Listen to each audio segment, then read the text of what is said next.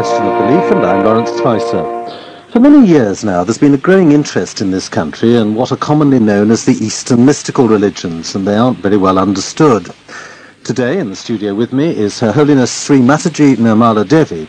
Now, she's the leader of the Sahaja Yoga movement. Mataji, welcome to the studio. And let's kick off by looking at the beliefs of the Sahaja Yoga movement. Sahaja Yoga is a system by which you get spontaneously your self-realization, your self-knowledge by a happen that is within you in the triangular bone called as sacrum, meaning sacred, lies a power which rises and pierces through your fontanelle bone area, which was a soft bone in your childhood, and then on your central nervous system you can feel the collective consciousness. A new dimension is manifested. So this starts by happening at birth, which is when people have the soft head, as it were. No, it is in a dormant state. And like a seed has in dormant state a tree. But when the seed is planted into the Mother Earth, spontaneously it sprouts because it's a living process. And evolution is also a living process. So spontaneously it happens when it gets congenial atmosphere. What then is the congenial atmosphere? When a person actually accepts the teachings? They don't have to accept anything blindfolded, because by blind faith you do not get it. But you must have an open mind like a scientist has, that supposing a hypothesis is put before you, you should judge it yourself by your experience and then believe in it. So there is no need to have any blind faith or any conception, because it's a living process. So the congenial atmosphere is the atmosphere where you sit down with a person who knows how to raise this power in you. And if that person can raise that power, then you yourself become entitled. You yourself are endowed with this power to do this to others. What is this power? What's the nature of it? This is a power of pure desire within us. Now, as you know, in economics, you say that in general, desire is not satiable in general. But this is a desire which we call as of pure desire. And the pure desire within us, dormantly or maybe with awareness or whatever it is, exists of achieving self-realization. The connection with this divine is our pure desire. Because after that, you feel so satisfied, you become such a witness, you become such a joyous person, and then you want to give this power to everyone. So basically, if the human being achieves this desire of all endowment, etc., then they themselves are almost a pure person. It purifies. This power rises and purifies, and they become absolutely pure people, as Christ has described. Absolutely. They become righteous, they become compassionate, they become very dynamic, and also they become very forgiving. I can understand people, all of us, actually wanting and probably needing that. Very much. But it can only be the few, sadly, who actually do achieve this. The problem is those who have this background, like in India we have this background, because the knowledge in the West is the knowledge of the tree, but knowledge in the East is the knowledge of the roots. So they have this background. So then I get about 12,000, 15,000 people in a meeting when I go to India. But when I come abroad, I find the number is at least reduced 10 times or sometimes 100 times. Doesn't matter, because there's no background. But the awareness is very strong, the desire is very strong. So those who come, all of them get it. Have we complicated our lives then with so many material goods, material things, the telephone, the radio? I mean, these all things are meant for you. You are not meant for that. The essence of all the religions is one, that seek the eternal, and the transitory is to be treated in its own understanding and in its own limitations. But we go all out. There is no limit to it. So they sit on our heads. All these machines are sitting on our heads. Now we can't do without them. So there should be some balance. We have lost the balance. When we talk about losing, it's very difficult to regain, isn't it? Unless you have a major catastrophe, and that surely is not part of the desire. Actually, it is very difficult, even with catastrophe. I think people don't understand, because somehow or other, once they have gone on to one derailment, they cannot come back. But it's only the Kundalini awakening, it's only this power when it awakens. Automatically you get into balance, automatically. Because supposing now there's a snake, somebody is holding on, and there's darkness, and I tell him now there's a snake in your hand. He'll never drop it, because he thinks it's a rope. How to convince him? Till the snake bites him, he won't drop it. So you put on the light, and he drops it automatically. And the snake doesn't bite him. And then snakes run away. Yes, I find that clicks in my mind. Really, moving on one step from there, we're talking about a power. Now, again in the Western world, we think of God as the power. Yeah. Is the power in the Eastern mind a god or gods or what? Of course, this is the power of God Almighty, whom we call as Sadashiva. You call him by any name. Sadashiva means which cannot be changed, which are eternal. Then his power is Adi Shakti. Now here maybe little difference comes in. Like you say, Father the God, then Son the God. What about the Mother? Mother is missing, so they call it Holy Ghost. And if you ask anybody who is Holy Ghost, they say we are agnostic about it. So Holy Ghost is the primordial Mother. She is the Shakti, she is the Mother. And this is her power which creates, while God Almighty is just the witness of the whole show. I'm interested that you pick up the point of the mother and the role, I suppose, when it comes down to it, of women in faith. And I have a slight suspicion, who might talk to you about it, about all people as a religious leader, as a woman religious leader. But within the Western faiths, there's a thing which is very much against the leadership of women in faith, as opposed to in government. It's absolutely wrong. Absolutely wrong. If you ask me, it is absolutely wrong. Of course, a man and a woman are like two wheels of a chariot. There has to be difference also, distance between the two, all right? But they are two differently made. They are not similar, but equal wheels. And without them, things won't work out.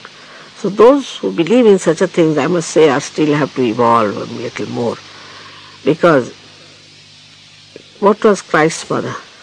She was the power behind him, which can be proved also in Sahaja Yoga. We can prove it, that she was the power behind Christ.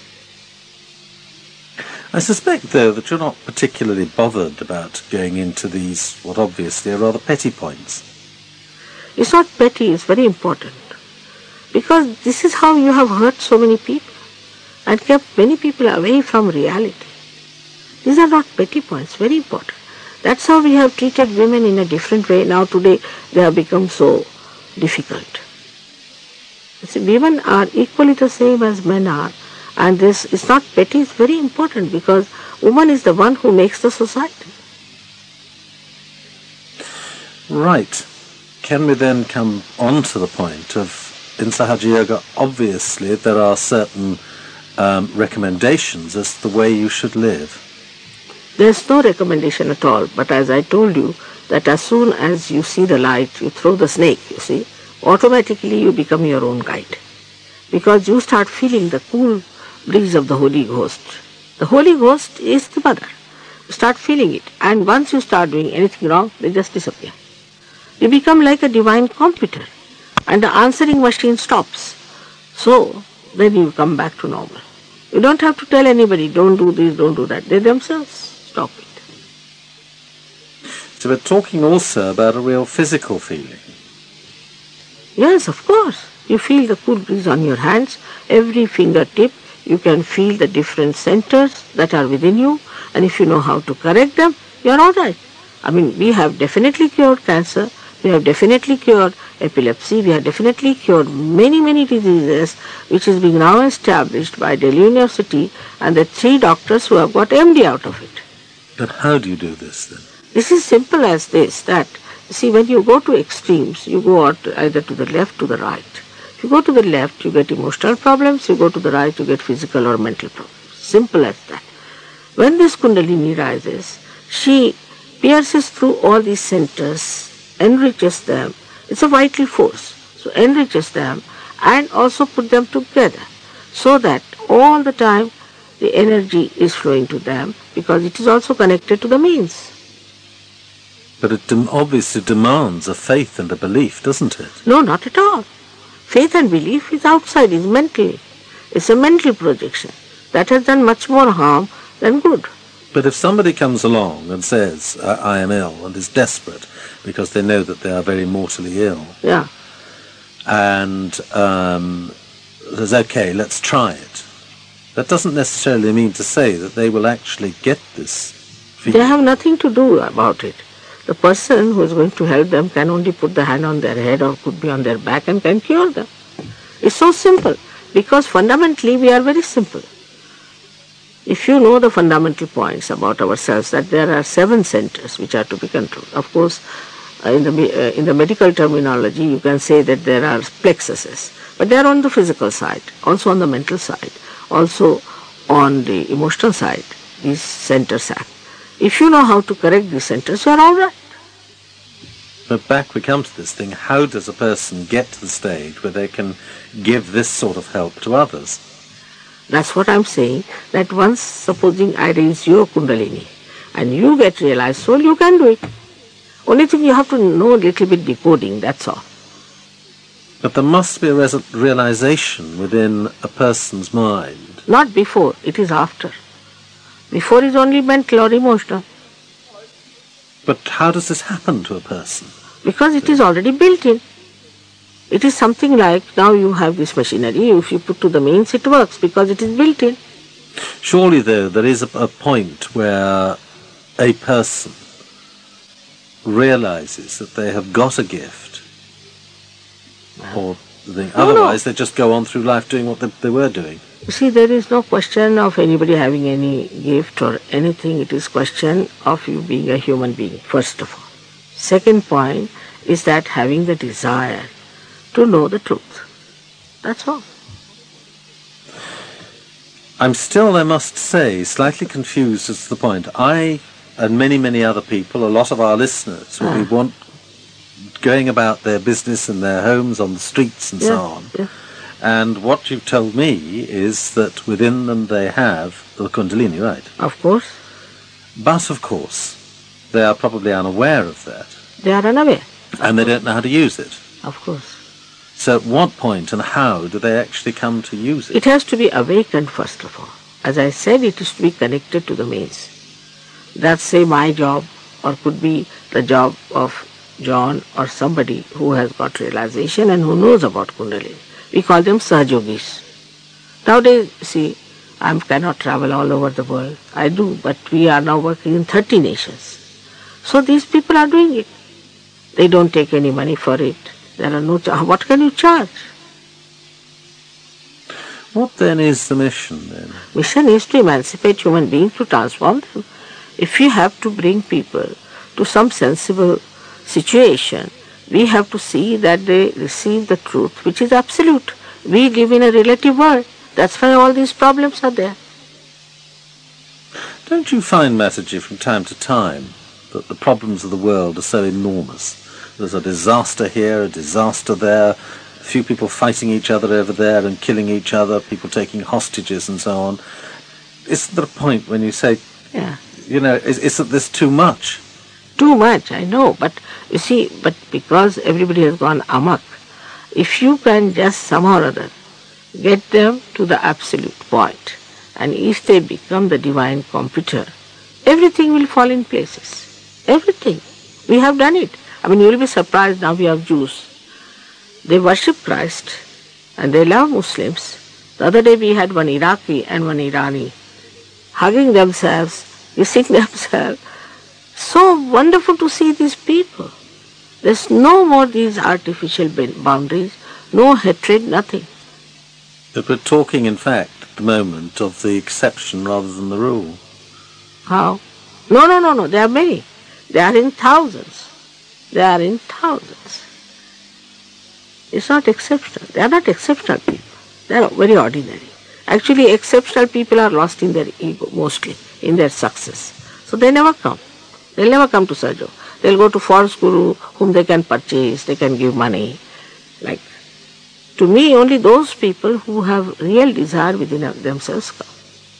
But somebody has a desire to earn money or to say have some sort of a power, I mean political maybe, they go to somebody like that. Here it is the question of spiritual power. In a way, from what you're saying, you've not set up a bureaucratic, formalized faith. Not at all. Bureaucrats are the worst of all for this, because my husband is a bureaucrat. They're no good you for allow it. him to be a bureaucrat? See, they are very difficult people. They have to manage their seats, you see, all the time. And also the politicians have the same problem. And they are always very insecure about it. But as far as other people are concerned, who are neither here in the competition of power and in the competition of money, those such people are the ones who come to me first. They are the easiest to handle. But then we can also handle difficult people. It's not so difficult now because we have done it. So now I find it's not going to be that difficult. You must get quite a lot of skeptics come along to you and say, oh, lots of people, they say all kinds of things. Doesn't matter. You see, they are in ignorance what to do. But our religion is to know yourself and enjoy. We call it the innate pure religion. Is that a religion then of me personally? Of course. Which you know. It's not somebody has to tell you anything. You know everything yourself, within yourself. And if you need any guidance, then I can give you or he can give you. But as you grow, you yourself start experiencing it. You feel you are in the kingdom of God, the way you are looked after. On the other hand, does one slide away from the established path from time to time? No, the establishment is, as it is. So you become so dynamic. That you stand out. We have people who have gone up so much in the field of art, in the field of music, in the field of education after coming to Sahaja Yoga. Everybody. You'll be amazed that in Sahaja Yoga, when people come, even in England, we have no one who is unemployed. We're talking a lot, I would have thought equally, about self-knowledge. Yes. So you know the self-knowledge because you know about your centers. You know where you lie with yourself. You face yourself. You know that you have this problem, physical, or this problem, which is emotional, or this problem, which is mental. Last of all, a spiritual problem also you may have. All these problems, you can see yourself and then only you can correct it. And you become so peaceful. For example, now, if you see in the normal state, we think, all the time you're thinking. Supposing now there's a red light I see, I start thinking about it. Something must come into my head about it. It will not be a silence there. With this happening, what happens? A thought rises and falls, another thought rises and falls. And we are jumping on the cusps, in the future or in the past. Now when this happening takes place, what happens? That in between there's a little space that is the present. You just stop there. That's the peace. You are so peaceful. Despite all this is happening around you, you are extremely peaceful, you witness everything, and because you are out of the problem, you can see it clearly and you can solve it also. It's like jumping out of the water in a boat and seeing it. But if you know how to swim, you can save others also. It all sounds so easy. It is, the easiest has to be. All vital things are easy. Supposing for our breathing, if we had to go to library, what would have happened? It is so vital for us. We are all in that power. And that power has to see that whatever it has created has to come to the stage. And the human beings are the epitome of that creation. We are at the epitome. And we have to just jump a little, or say the little breakthrough, and we are there. But one has to open the mind to see that there's a chance. Is there then any hope that we're going to get at some point to the perfect world? I have all the hopes. All the hopes. When I visit other countries, I'm amazed. And now Russia has called us. What do you say to that? Russian government.